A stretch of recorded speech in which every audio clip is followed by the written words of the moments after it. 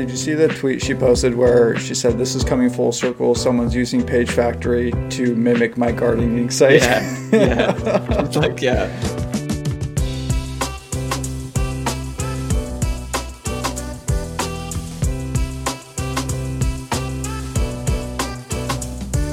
Welcome back to the Built-in Public podcast, folks.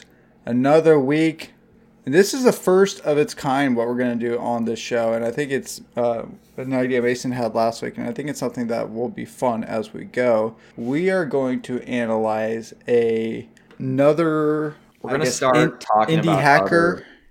Other small entrepreneurs that are building in public, or at least enough public details to give us like topics to talk about in depth. So yeah, what's cool is we found this person not digging for topics for this particular episode. We actually found them because we were looking for solutions for our business, and we stumbled upon Allison Seabolt or Sebolt. I'm not sure how you pronounce her name.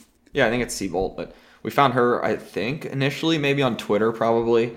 When we were digging into programmatic SEO, she was learning a bit on her own of programmatic, but also building a tool to make it easier to do programmatic SEO. And then, along with that, she's building out a few indie sites, small niche-based content sites that are pretty cool. So yeah, and she's been pretty open and transparent with all of her projects, which makes it really easy to follow that path. And it's very interesting. I laid out the path in here. Did you check it out where it goes from she's a self-taught programmer coder, and then she has an idea for this one app, and then leads her to have an idea for programmatic SEO, and then it leads her to create a SaaS product for that, and then she teaches a course all about it. So it's kind of just a natural evolution of all these different things. I think it's really cool evolution, because I really like when programmers and coders build products out of necessity. Like they find the need in their own work. It's like, oh, I'm building this site,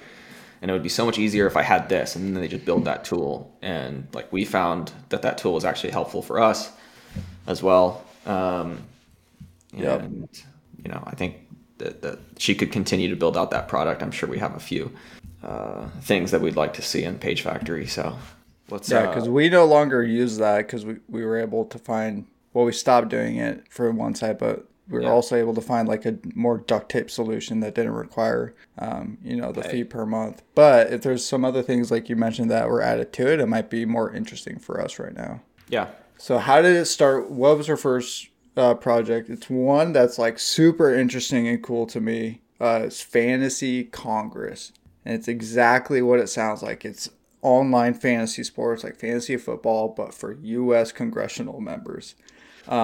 This is the one where I don't feel like she was talking too much about how it was built when she built it, because I can't find where she's sourcing data. Or I was going to sign up for an account before this episode, but I didn't get a chance. But I think it's the amount of bills they put into action or votes they cast has some kind of point scoring system that then attributes to that congressional member. Yeah, I don't know how she built it. I think that she built this before she really started kind of technically building in public or releasing her public data and showing her step-by-step process and revenue numbers and stuff. But I think the idea is really cool. And it's something that, my immediate thought is teaching. It's a great teaching tool to make learning about That's how it catapulted. Yeah. Because history class can be so boring. Learning about Congress is so boring. I don't know if you remember that high school government class is terrible. It's still boring. I still don't want to keep up with it. Yeah, and so I think it's cool to gamify something that is so boring like that. Make it easier for teachers to kind of get their kids into Congress. Yeah, there's got to be some big play she could have with this too, right? Where she sells it to Chegg or something like that. Yeah, or any of the online educators, that do that type of stuff. Even licensing it to school districts and stuff, that's the amount of work. It sounds like a ton of work to do to try to sell it into public school systems, but I think the tool is really cool. Yeah.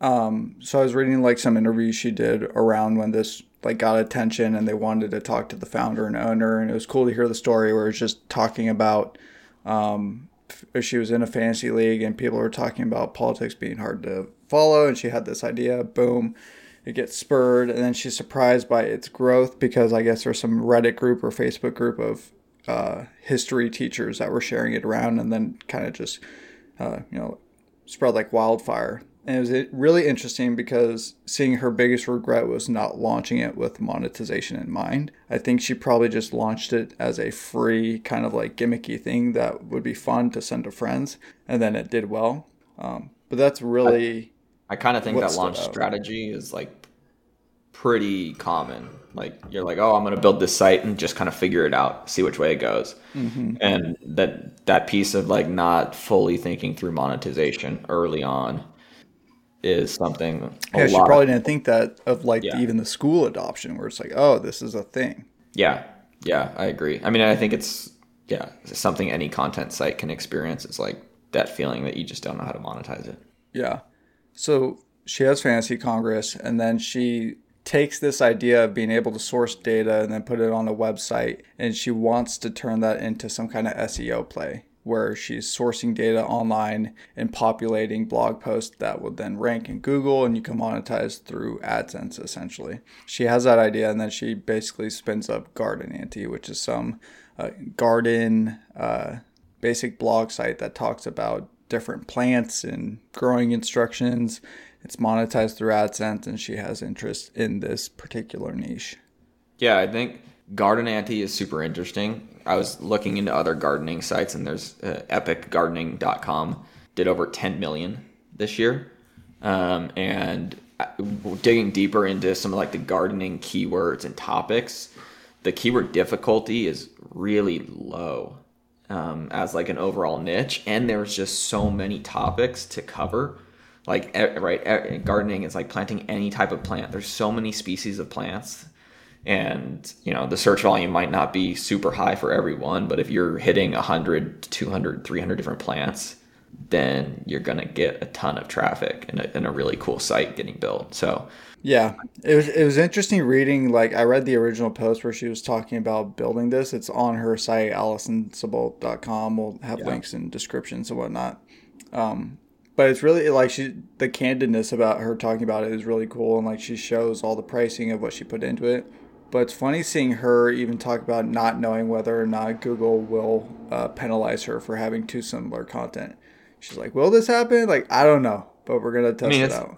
it's really like this site was a big test for her. I think it launched in November, if I, Um, or no, because she has stats in August, maybe. unless November 2021, maybe. Maybe, yeah, I forget, but it's been going for a while. But the traffic numbers have gone up and down. Like, and I think she's seeing some of that penalizing potentially, or just correction. Yeah, I don't know. Like reading her post recently, it seems like there's just been like in a problem with our businesses is like diverted focus, where it seems like she took on the idea of doing a course about programmatic SEO and it kind of cannibalized her time, and that probably took away from all these other projects. But you look at the last 4 months, and it's not doing great in terms of like the traffic trend.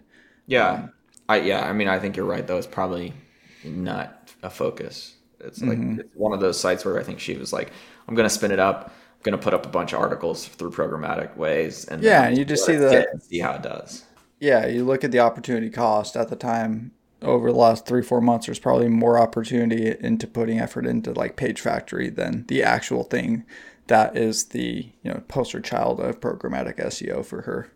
Yeah, I think it's cool to be building them both at the same time because I think it's like an interesting case study for Page Factory, like Yeah, Garden AD exactly. itself, right? It's like, can I It's use all Garden an evolution. AD? That's why this whole like thing is so cool, because like then her Yeah, course is then a sales mechanism for Page Factory, but it's also referencing Garden Ante. It all yeah, works within itself. yeah. I mean, she's really like went full circle in terms of like testing her product, building out programmatic content, and now like into doing a course with her software, which is really cool. So I want to Hmm. do her course.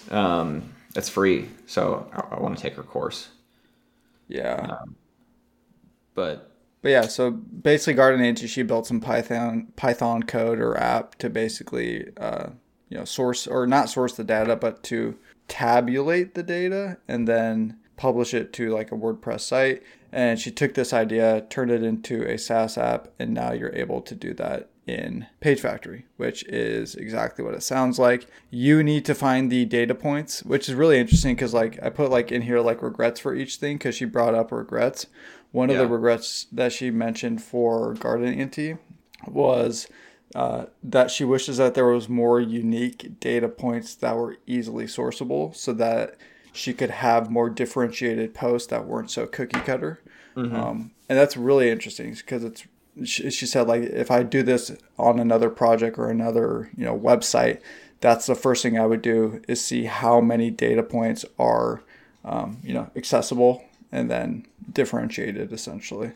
Yeah, I think if you're gonna go programmatic and like as your main focus, I think that has to be the first thing you're looking at. Or else you're manually pulling shit and then you're not really automating a ton. Yeah, then you're losing that automation and programmatic sense. So you need that data to be able to build a programmatic content blog. Yeah. And again, she put that into an app, or you could check it out, pagefactory.app or something like that. We'll link it.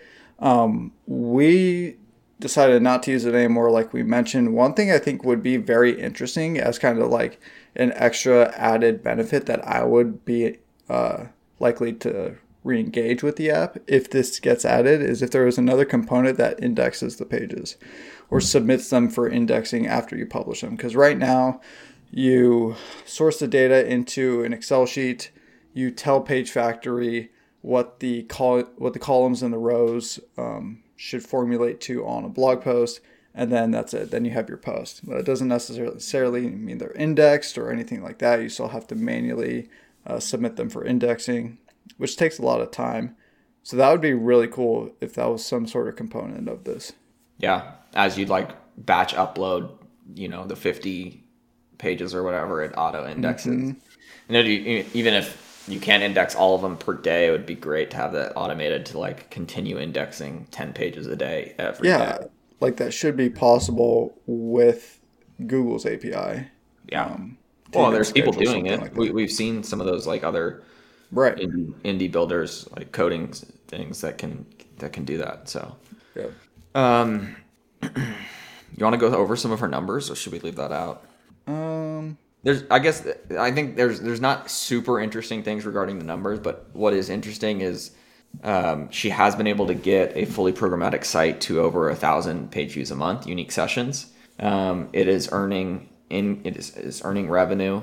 Fantasy Congress and Page Factory are more interesting from a revenue perspective. I think Page Factory has the most potential out of any of hers due to kind of monthly reoccurring software type business model. But yeah, I guess that's I just love the whole building and public nature to this because it's so like, regardless of how small ball it is, she just lays it all out there. She'll be like, we're doing great this month. We have 20 paid subscribers. Yeah. It's like Garden Auntie. Yeah, we did $60 in revenue, $100 in revenue, $200 in revenue. Like she's like, I know it's not big, but I'm not doing anything to make it. It's automated $200 every month. Right. So. Yeah, just the biggest thing that stood out to me with her numbers that she posts on a monthly basis as like a kind of monthly wrap up on her site was just the trend down in the page views for Garden Auntie. And I do think that's just not enough attention and probably just a lack of original content, which is so much of like what we talk about here on this podcast of when talking about AI copywriting tools and AI tools in general is I don't think there's a perfect 100% like all AI and then nothing else kind of like original. I think there needs to be a healthy blend. Like if she added some healthy blend, I don't know if the pictures are original or if she just wrote like monthly recaps. I think Google's looking for some of that original content on the site. And that's I agree. And I think the other piece is constantly updating content.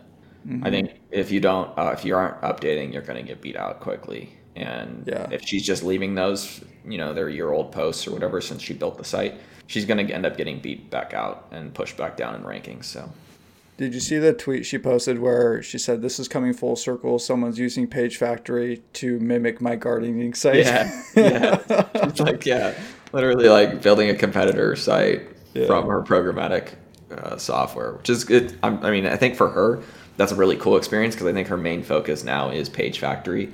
Garden Auntie was a test project to prove Page Factory as like a really good tool. So, it's interesting to see it all come full circle. But that's Allison Siebold we follow her pretty regularly, so definitely interested to see more of the cool stuff she builds. If she Yeah, follow her ever on hears Twitter. this or sees this, what's up, Allison? Follow her on Thank you. Twitter. She drops a bunch of cool tweets, and her website.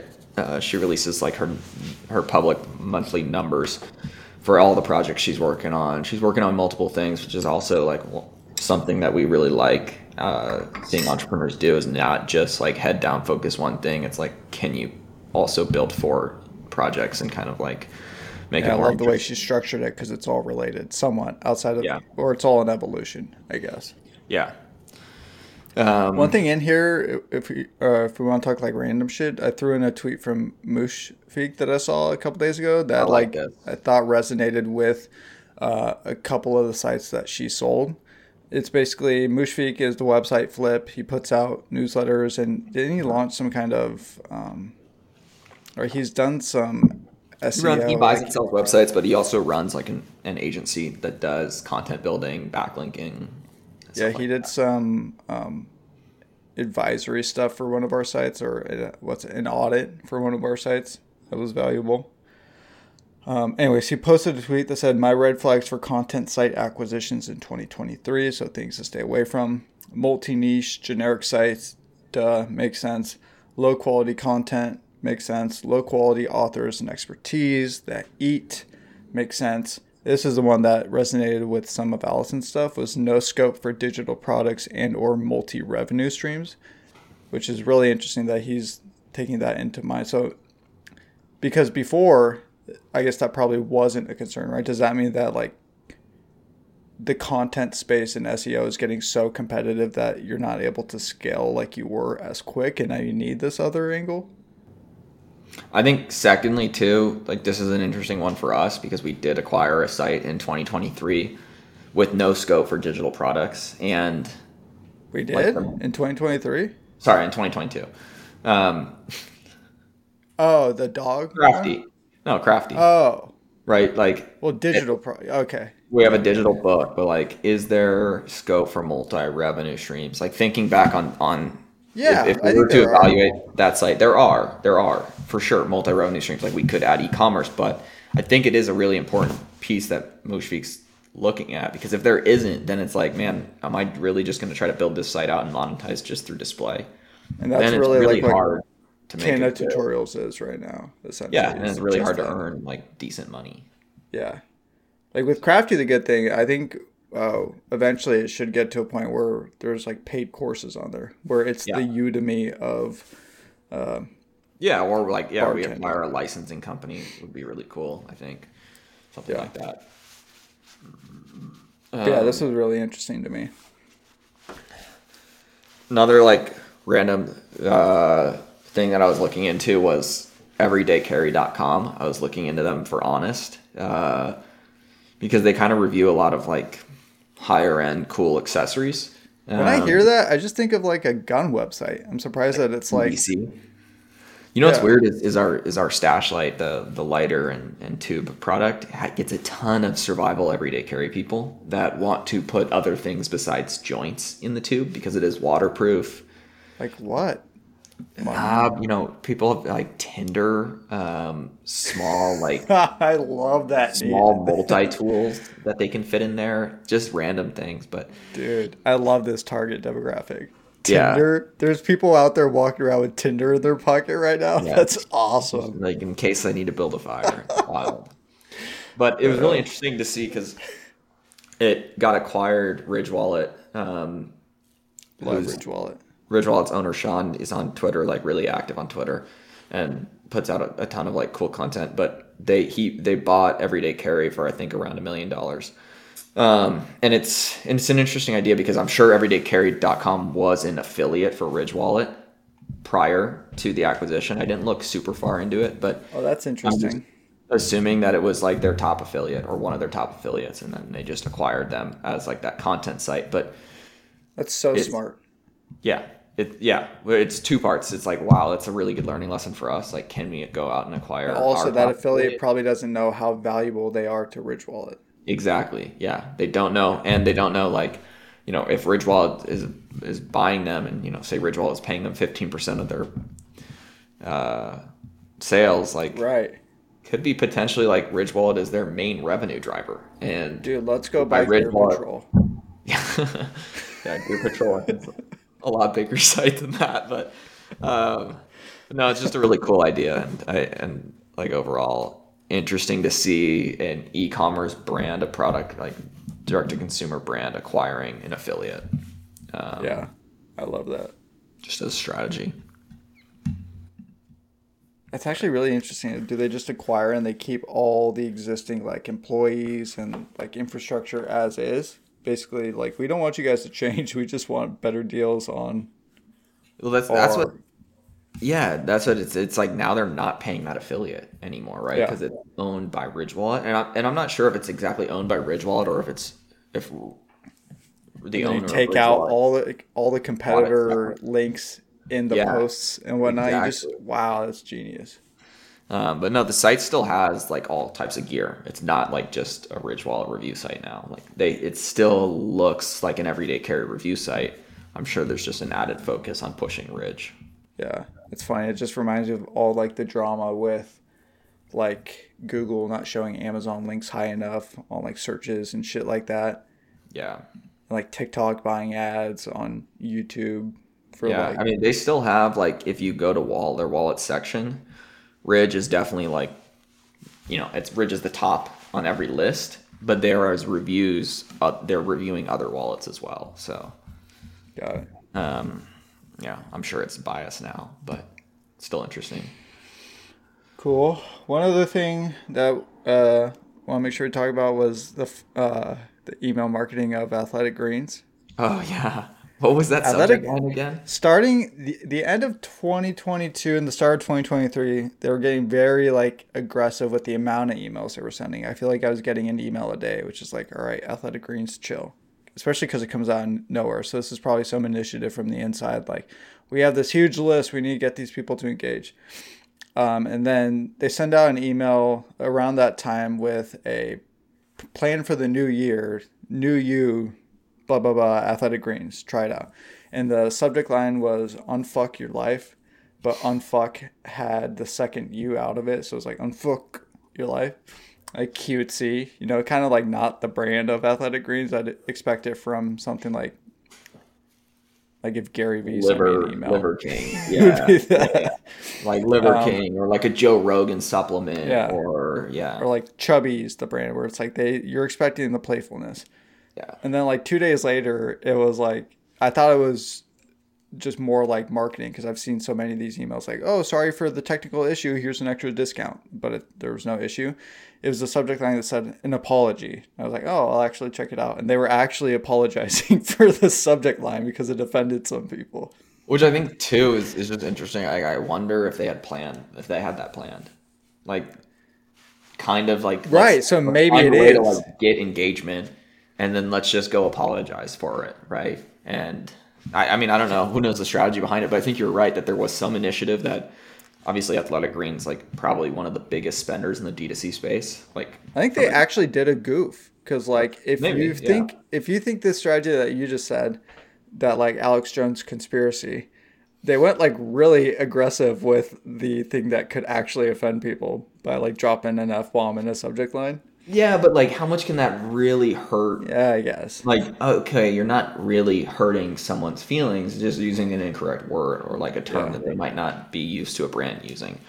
But I do think like they have to be one of the top spenders in the D2C space at Oh once. yeah. Like, and so I'm sure their email list is insane. I bet insane, and I Like bet the millions, engagement. right? I bet the engagement was like really low for how many new leads they're developing a day. Like, I'm sure they didn't have that process. Yeah, because they're a brand and a product without really a voice or a face, and I feel like that's hard to resonate with. Yeah, it's hard to connect with. And I agree. I think like yeah, it's hard to sometimes connect with athletic greens. Like to me, it's just like a green powder that people Yeah. like hoopla into saying like it's vitamins. But I don't know. Oh, so shots fired, Athletic Greens. Yeah, shots Just fired. a bunch of hoopla. He's such an old man. Well, it's like it's that trust, right? Like I don't know. I just haven't found that I've seen it with them.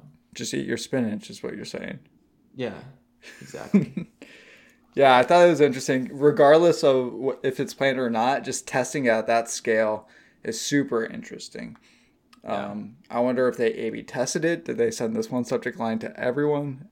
It's wild regardless. And it was just funny to see what we would do on a small scale with a brand being done with, a brand that does like 7, 8 figures And it's or 9 figures probably. or And I nine, think eight, it, 9 figures. yeah, I think it's rare too that a brand this size tests something like this. Like I think this is stuff like me and you we test at our size, Right. thinking like, oh, let's test it because why not? Or sending to 10,000 subscribers, not 5, 6, 7 million, however many they have, Yeah. like an insane amount probably. So testing this stuff on a large scale is really cool. But Yeah. whoever had the balls to do it, it's badass. So kudos, Athletic Greens email marketing team, if you're still employed, and this wasn't Yeah, and this wasn't a bunch of hoopla. yeah, most likely not employed still. All right, guys. I think that's it this week. Hope you enjoyed it. It was cool talking about a person within programmatic SEO because we've been talking about it so much over the last couple of months. We're going to continue doing stuff like this as we find other people related to the projects or topics that we're employing within our businesses. Hope you enjoy it. Anything else you Yeah, I wanted to think touch on? a few come top of mind. Mini Katana Oh, guy. yeah. We got to go through like his YouTube strategy is unreal. We could do Um, Joke World too. Joke World would be really cool. Yeah, so I think there'll be a lot of interesting ones. I like talking about this. It's less repetitive than us going over our projects. Yeah, especially if not much changes. Yeah, All right, guys. Have a great week. We'll be back next week. And as always, hoopla. keep up the hoopla.